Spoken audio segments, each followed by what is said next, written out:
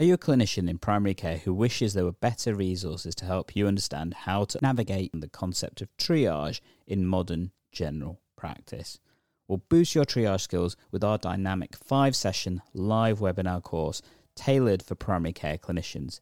Led by myself and Dr. Ed Pooley from Difficult Conversations, this comprehensive training covers all facets of remote patient triage, whether that be digital, on-call, or other opportunities. Through this course, you'll gain practical knowledge, exclusive hints and tips, and direct access to myself and Ed through open Q&A sessions of the course. Elevate your ability to manage primary care challenges effectively and confidently, and most importantly, safely. Register now to transform your triage approach at bit.ly/GP triage course, the GP in capitals, and we will definitely catch you then. Do you want to streamline your medication review process? Well, there's a handy little tool in SystmOne that can basically make that so much easier for you. And in this episode, I'm going to show you how you can activate that and also use it effectively, and maybe even share that information with patients to make their lives a little bit easier as well. We're talking about action group descriptions. I'm going to show you exactly how to do that. Let's tech enhance your primary care and learning.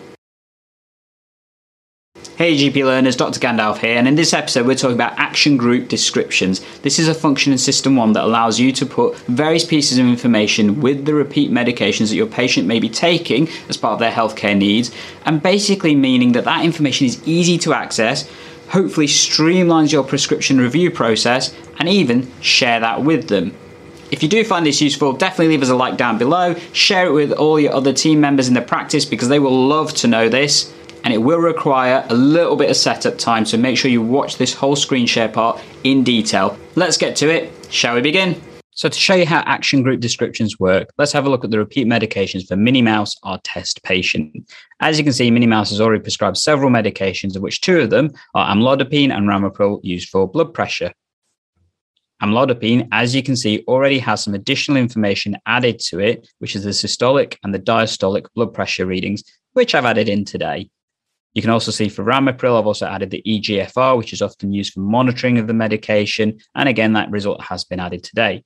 Important to remember, test patients don't actually have real results, so I've had to add these on. If your patient doesn't have any results, then you won't have anything come through once you've completed the action group description. You can add multiple different types of results for whichever action group you want to use. So for example, the systolic and the diastolic blood pressure, you do have to add each of those individually. You can clearly add these as well to ramipril as well if you want to, because that is information you probably want to know. And there are various other types of results you can add to medications. By having these here, this hopefully makes your review process of the medications a lot easier because you're not having to switch from different box to different box to check if the patient has had a recent blood pressure, blood test, other kind of metrics, whatever's relevant for that particular medication's monitoring. So the key question is, how do you add them? Well, basically the quickest way of doing this is if you go to the bottom left-hand search box and type in action. When you do so, you get various different types of action things come up. Look for the action group description. It's top on mine because I've used it before, and click on it. Then you get this massive list of different types of action groups that medications are split into. And part of the challenge is you may be looking to do this with a particular medication and you're not sure which action group it's already in. Don't worry. Simply type in the filter for drug box the medication you want to look for. So let's go for metformin. Now I'm going to use the 500 milligram version just because that makes life easier. Click OK. And as you can see, it's showing me that metformin is in the action group by guanides. You can already see there's some pre-filled information because I've already done this for our practice. But the stuff you can add in is either clinical indication, patient-friendly text, the relevant numerics, and then the date that you've done it and who it was amended by. So how do you add this information? Very simply, right-click on the version. Important to note, if you've got multiple action groups, you may need to do this for each one, depending on the reason for that medication being used. So on this window, as you can see, it's got various different types of metformins that could be prescribed and worth checking to make sure that the medication you want is in there. Mine obviously is. Then you can either add the clinical indication or you can add in patient-friendly text. This is information the patient would see if you allow that to come off. These copy boxes basically allow you to copy from the other box. I'm going to remove that for now. The key part that you need to look at is the relevant numerics. Now, as you can see, I've already got the HbA1c target level added in for my practice. I'm going to remove that. And this is what you would do if you've either got the wrong one in or if you need to adjust them. To add it back in or to add the relevant one, simply click on Add. And this brings up another box with loads of various options. Now you could go searching, but that takes ages. So thankfully there's a search box. If you type in HbA1c, you can see it brings it down to just the relevant readings. This is where you will need to know which version of this your practice uses.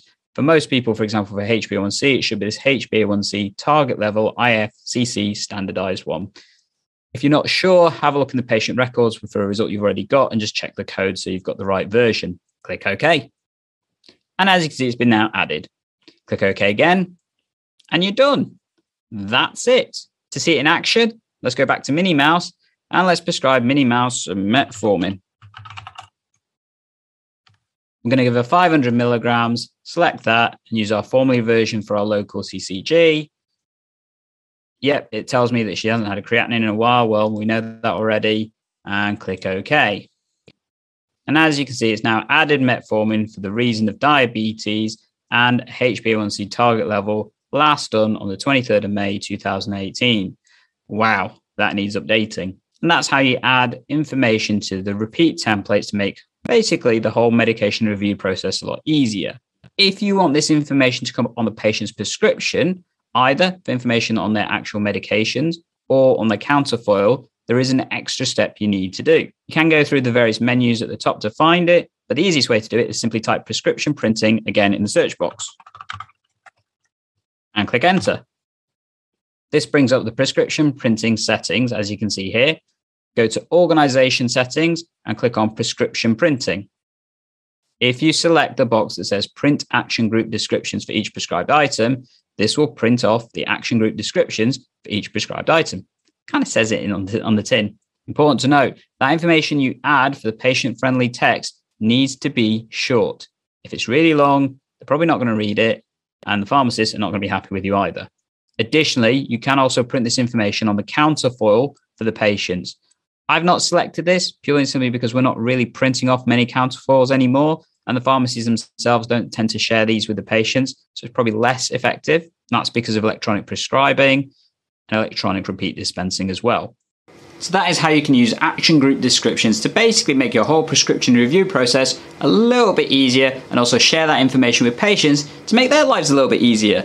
If you want more SystmOne user tips, then definitely check out this playlist right here that's coming up right now that has all my content about the various different hacks and stuff for using SystmOne. Alternatively, I'm sure YouTube is showing you another video right here that you may want to have a look at. And as always, we're here to help tech enhance your primary care and learning. Catch you in the next episode. Oh, hello there, EGP learner. I'm Dr. Gandalf, and I often get asked, what kind of resources do you have to try and help those using EMIS? Because you tend to do a lot more stuff for SystmOne. And often I've really struggled to answer that question because, let's be honest, I don't use EMIS on a regular basis. So therefore trying to help EMIS users is a little bit more difficult for myself. And that really made me feel, well, not great. So I kind of did something to try and help all those EMIS users out there.